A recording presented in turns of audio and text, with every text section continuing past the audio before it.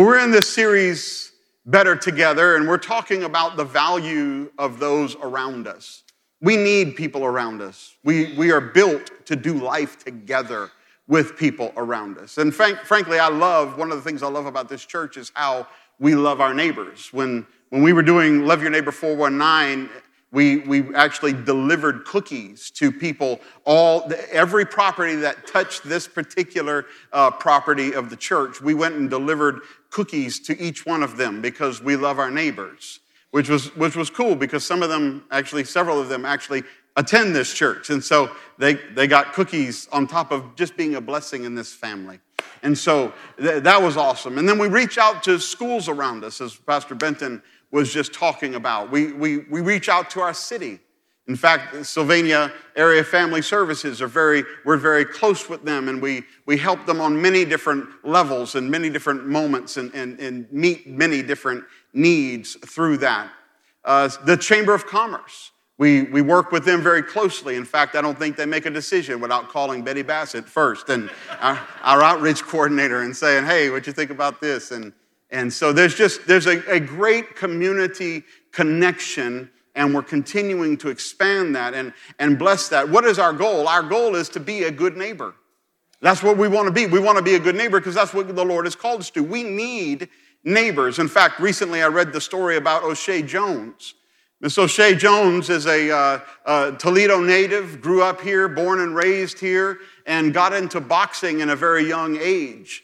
And a couple of months ago, she was wakened up at 11 p.m. and somebody was pounding on her door. And apparently she just tried to wait them out because she was asleep. But they just kept pounding on her door. So finally she got up and she went to the door and opened the door, and her neighbors were there. And her neighbors said, your house is on fire. And so she came out into the street and in her night clothes, and she looked up, and sure enough, there a fire had started in her attic, and her house was burning. And in fact, it did. It burned down. A few days later, she got a phone call. The phone call said, you've made the United States Women's Olympic boxing team. And she went and represented the United States in that capacity. But she said, how can I do this? I don't really have a place to live, and most of my gear has been burned. How am I going to do this? And suddenly her neighbors stepped up. And GoFundMe efforts went out, and people spread the word, and suddenly people started giving, and she was able to receive enough in financial benefit and blessing to be able to go buy stuff. It wasn't the city, it wasn't the town, it was neighbors that stepped up and made a difference in her life, and she brought home the bronze medal to the United States. Amen. That's awesome. Neighbors have value. They have value. So why do we want to be a good neighbor? Here's what the Bible says. Verse 15 of Galatians 5. For the whole law can be summed up in this one command: love your neighbor as yourself. But here's the contention. And Paul understands the contention because he doesn't stop there. There's not a period and then that's the last thing he had to say. He continues, he says, but if you're always biting and devouring one another, watch out. Beware of destroying one another. See, Paul is pretty smart, but he's quoting someone smarter. He's quoting Jesus. Jesus is asked, what's the greatest commandment? And he says, love the Lord your God, and not or, not if you like them, but and love your neighbor as yourself. Love God, vertical, but he said if you're loving God, you're going to also be connected horizontally to your neighbors. Now, everybody wants good neighbors. I want good neighbors. Some of my neighbors are in this room right now. I've got great neighbors, the best neighbors. But when we were buying our house here in Sylvania, before we moved from Texas, we came up and we were touring homes and looked in this house, and we really liked it. And I saw the guy next door cutting his grass. And so I was like, oh, that's cool. Because, if you know me at all, you know I'm not going to let that opportunity pass me by. So I jumped out of the car, and I walked over and I said, "Hey, I'm Micah." And he said, "Hey, I'm Brandon." I said, "I'm looking at this house." I said, "How's the neighborhood?" He said, "It's a great neighborhood." I was like, "Well, that's really awesome." And so we, what a testimony. He said, "We were one of the first houses on this street whenever the neighborhood was being built." And he told me all about it. And I was like, "Man, this is awesome." And this is a really cool guy. And so I thought, it'd be nice to be able to get to know him, and he might be a good neighbor. So we moved in, and things going along. And then one day he looked at me and he said, "Hey, are you the pastor at McCord Road Christian Church at the time?" And I said, "Yes, I am." He said, "I thought so. That's our church."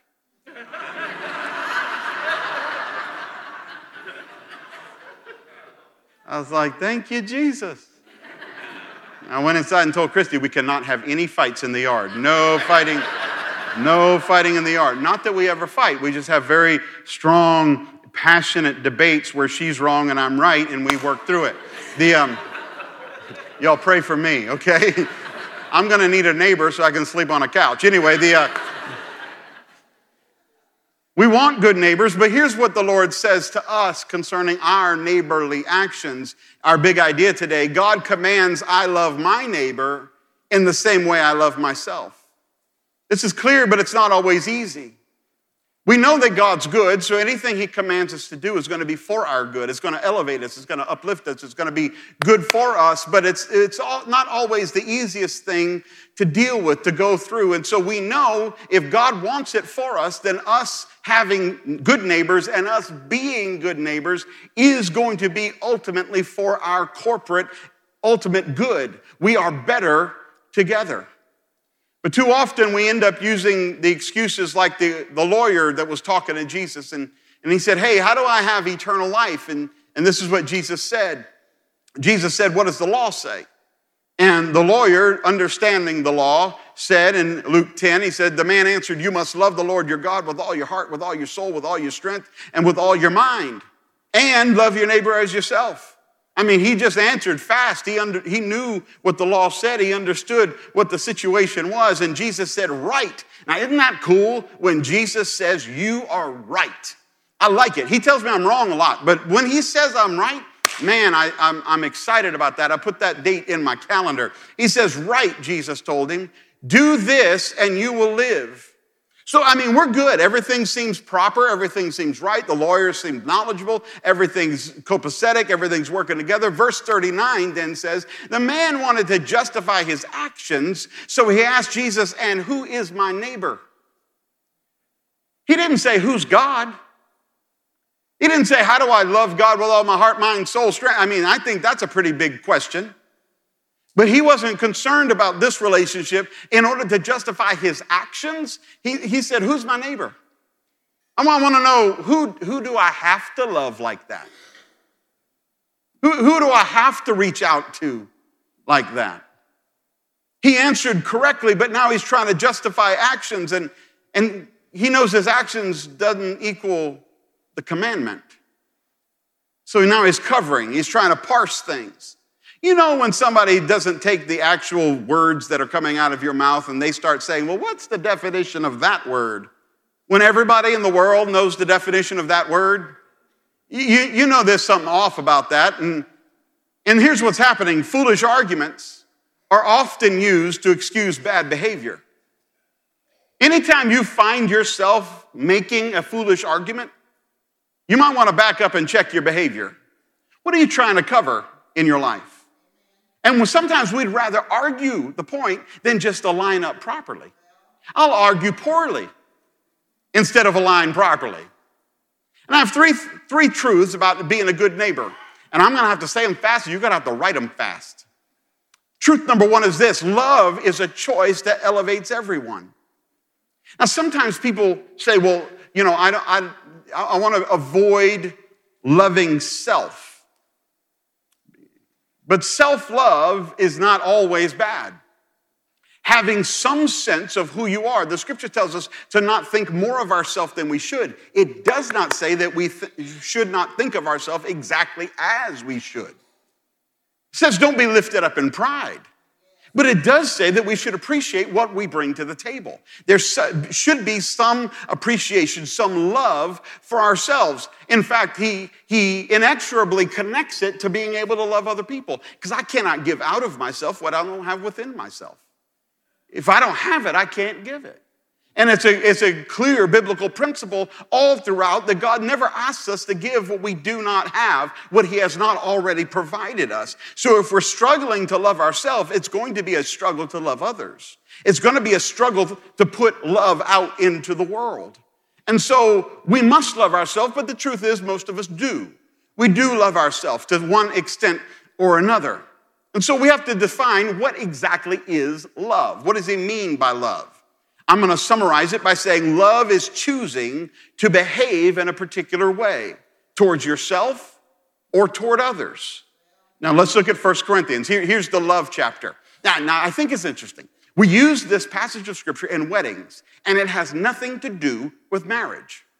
The entire context of this passage of scripture is about how people who are fellow believers in Christ are supposed to treat one another, and how people that are operating in love with their faith community or with their community at large are acting, how they're displaying that. Here's what it says, 1 Corinthians 13, love is patient and kind. Love does not envy or boast. It's not arrogant or rude. It does not insist on its own way. It is not irritable or resentful. Anybody feeling like, man, that just describes me to a T. Okay? All right.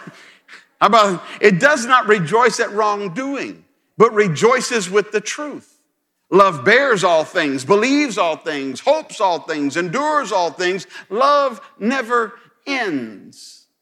This is how he describes love, but I want you to recognize never one time in that description, in that definition of love, does the scripture say, and love is feeling like butterflies are in your stomach, and love is feeling like you can't live. I can't live if living is without you. No, that's not what it says. You're welcome, by the way. Not every service got that.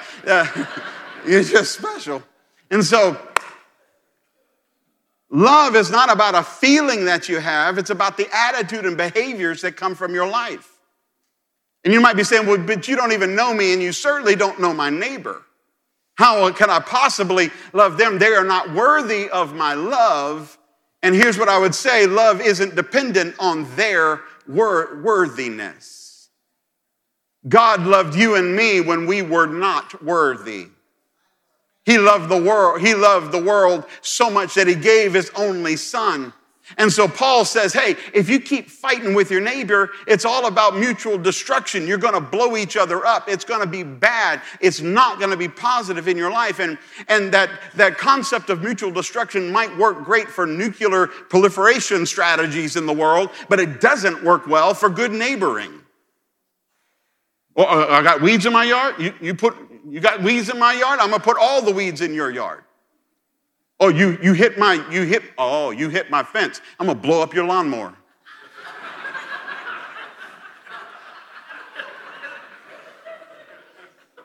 Watch yourself. I'm going to put holes in your sprinkler system. You won't find them for years. Your water bill just goes up and up and up and up and up. I'm sorry, if I'm giving people ideas, you need to forget them right now. Forget them. He said that's not going to make good neighboring possible.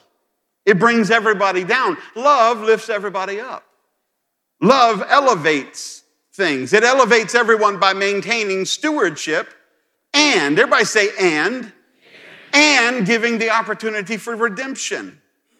So yes, be a steward. If every time you loan them something, they break it, quit loaning the stuff to them.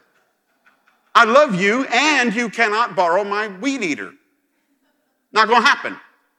Christy and I saved up. We were poor, but our carpets were dirty.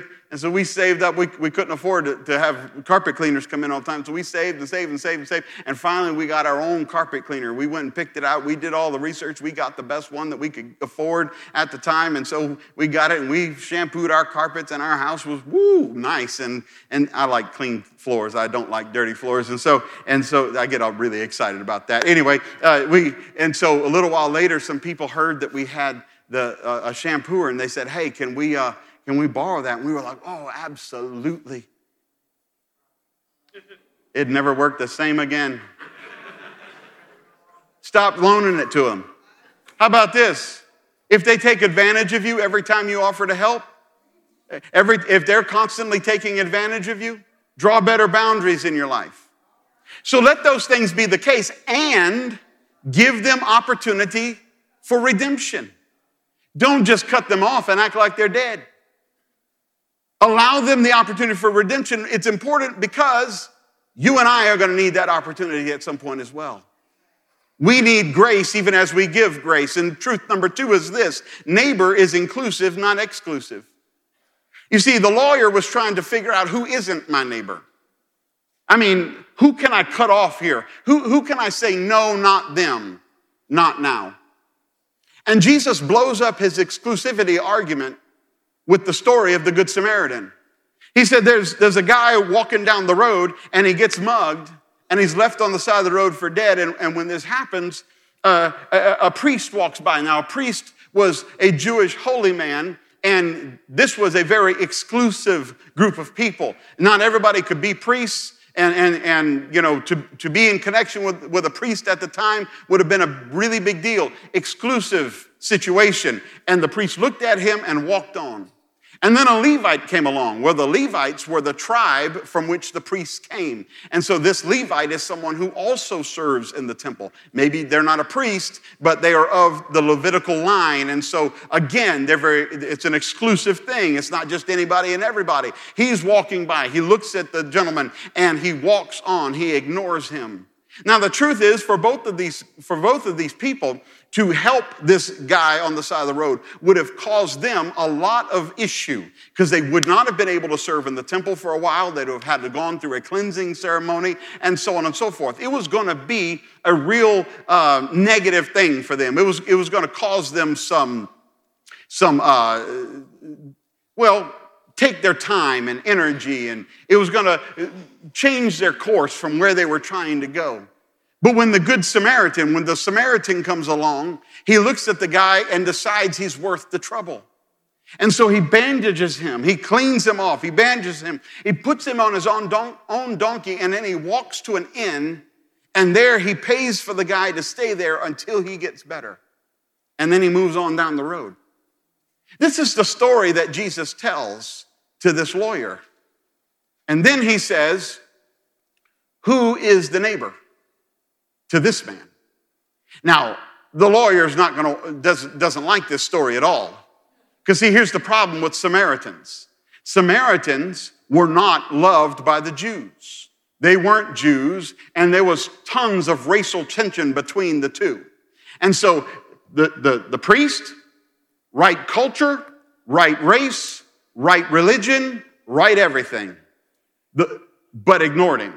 The Levite, right race, right religion, right culture, right everything, walked right by him. The Samaritan, wrong race, wrong religion, wrong politics, wrong everything, stopped and helped him and bandaged him. Now Jesus says to the lawyer, who is the neighbor to this man? And I can hear the lawyer through gritted teeth going, the one who showed him mercy. You actually see that in verse 37 of Luke 10.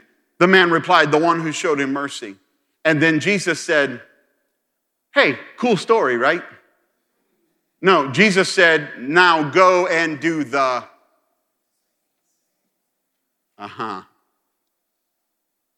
But Lord, my neighbor doesn't agree with me on politics. They're not the right religion. They're not the same race that I am. They're not this. They're not that. Here's all the reasons why I can exclude them from being my neighbor. And Jesus, just with the Good Samaritan story, blows that to smithereens. Do we say smithereens in Northwest Ohio?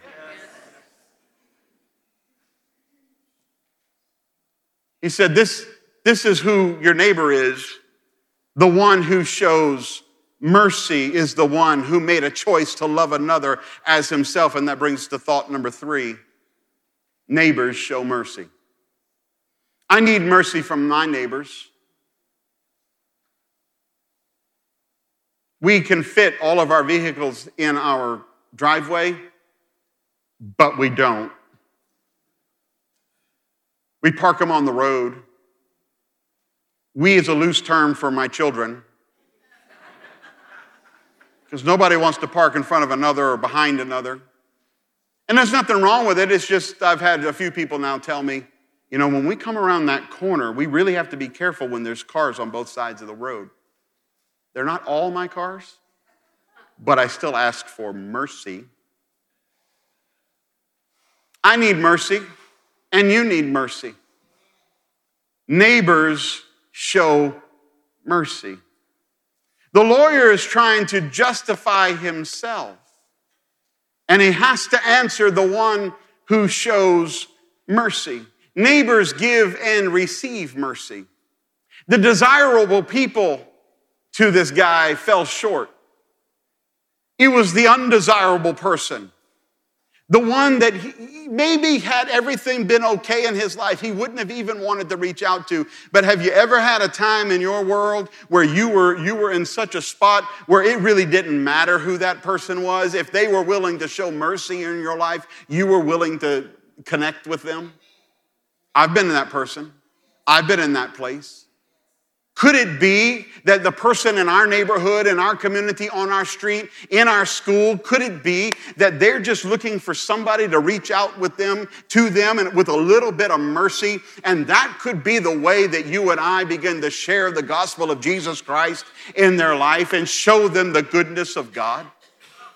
Could that be how God uses you? Those who show mercy.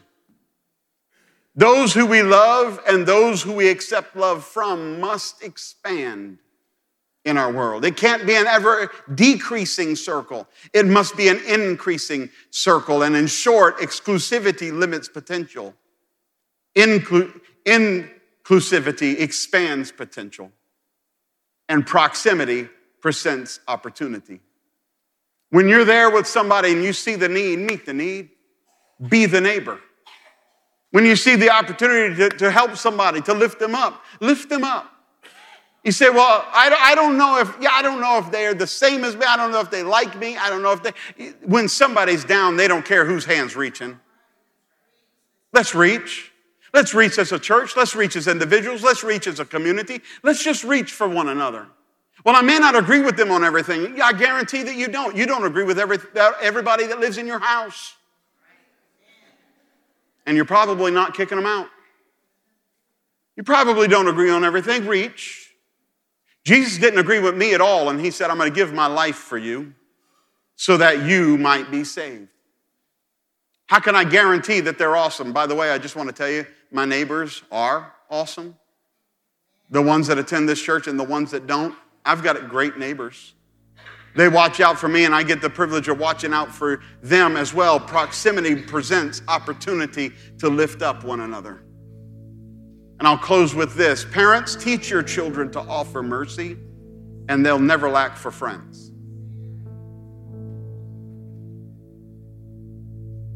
I didn't tell this story in the last service, and I'll tell it quickly, but prayer partners, get ready to come up. You don't have to move right now, just be ready. When I was a kid, and I went to a bunch of different junior highs and a bunch of different 15 elementary schools and junior highs. But I'll never forget, I was in Wood School in Massachusetts. And there was a kid in that school who was just absolutely, nobody wanted to be his friend. Now, I was the new guy in school. We were in the same class. His name was Michael, and Michael would always sit to the side. His hair was all long and straggly and always looked dirty, and he looked, as a person, just looked dirty. He smelled a little off. And so everybody was just like sitting everywhere else. But see, I'd already been the new kid in a bunch of schools. And new kids, we don't always start off with like tons of friends. And so I saw Michael sitting next to him by himself, and so I went and sat down, and I'm like, hey, what's going on? And he's like, are you talking to me? Yeah, I'm talking to you. Okay, because nobody talks to me. Why not? You know me, I'm shy, I'm bashful, backward, I just can't. I want to know why. Why doesn't anybody talk to you? I don't know. A couple days later, somebody came up to me and said, hey, were you talking to that kid over there, Michael, the other day? Yeah. Oh, you don't want to talk to him? Why not? And slowly but surely, I started becoming friends with Michael. You know what happened? Michael started getting haircuts. He started cleaning up. He started coming to school dressed better. He was just so alone, he didn't think it mattered at all. And all he needed was somebody to reach out. I didn't stay in that school very long, but from the time that I got there to the time that I left, I watched Michael. And at the end of the day, I was sitting at lunch with friends, and Michael was one of them. And when I wasn't there, Michael was still there with them. And suddenly this kid had connections that he didn't have before. Now, I was too young, too naive to understand anything that was going on. I was just being a friend. I was just being a neighbor. And my encouragement to you and to me is, let the Spirit of the Lord shine through you into the world around you. You may not know what somebody's going through and what they're dealing with. Don't jump to the conclusion and jump down somebody's throat. Sit back for a moment and say, why? May that be the case? And maybe I cannot help, and maybe you cannot help, and maybe you just should not help.